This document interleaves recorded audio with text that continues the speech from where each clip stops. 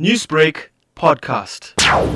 The news from the Department of Forestry, Fisheries and the Environment that 451 rhinos were illegally killed for their horns during 2021 shows an increase in poaching loss 394 in 2022, although it is lower than the poaching numbers in 2019, where 594 animals were lost. I think it's clear that despite the reduction in poaching pressure that was seen due to lockdown restrictions in 2020, these new poaching numbers concern the ongoing threat to our rhino population, and the global travel and tourism restrictions that have been put in place in response to the pandemic themselves continue to have a devastating impact on income for conservation areas, the livelihoods of people living around them, and resources available to conserve wildlife. There have also been notable convictions in 2021. How significant have these been in the fight against rhino horn trafficking? I think what's positive is that these convictions have shown strong collaboration between different law enforcement agencies,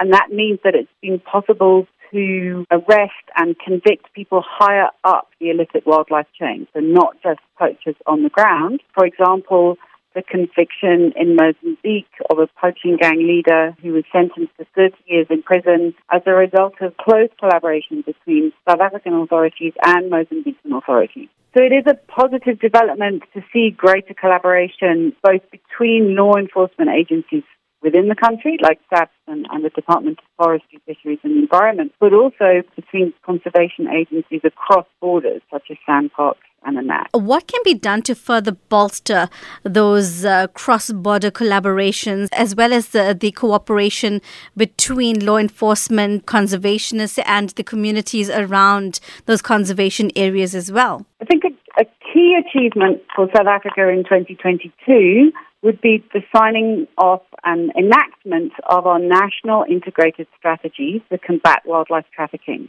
So this was drafted back in 2016. It will enable full commitment from the South African Police Service to addressing wildlife trafficking as a serious organised transnational crime. It will mean we can streamline more efforts into cross-border investigations in transit and consumer countries. It promotes the use of powerful tools like bilateral task forces and financial investigations into money laundering, allowing the use of asset seizures. It would be a very positive step to show commitment to rhinos if we could see the strategy finalised.